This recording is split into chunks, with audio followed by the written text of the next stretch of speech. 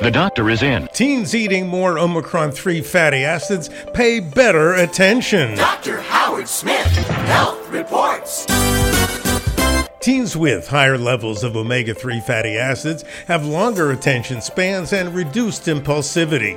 Spanish epidemiologists measured the levels of fish-based DHA and plant-based ALA in the red blood cells of 332 teens with a mean age of nearly 14 years. Now, their data revealed that those with the highest levels of DHA scored best on tests of attention span and focus and shorter reaction times. Higher levels of ALA, in contrast, correlated best with low impulsivity.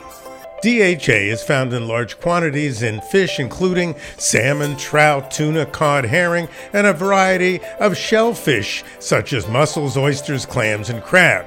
Now, good sources of ALA are spinach, broccoli, tomato, green peas, Brussels sprouts, and rice.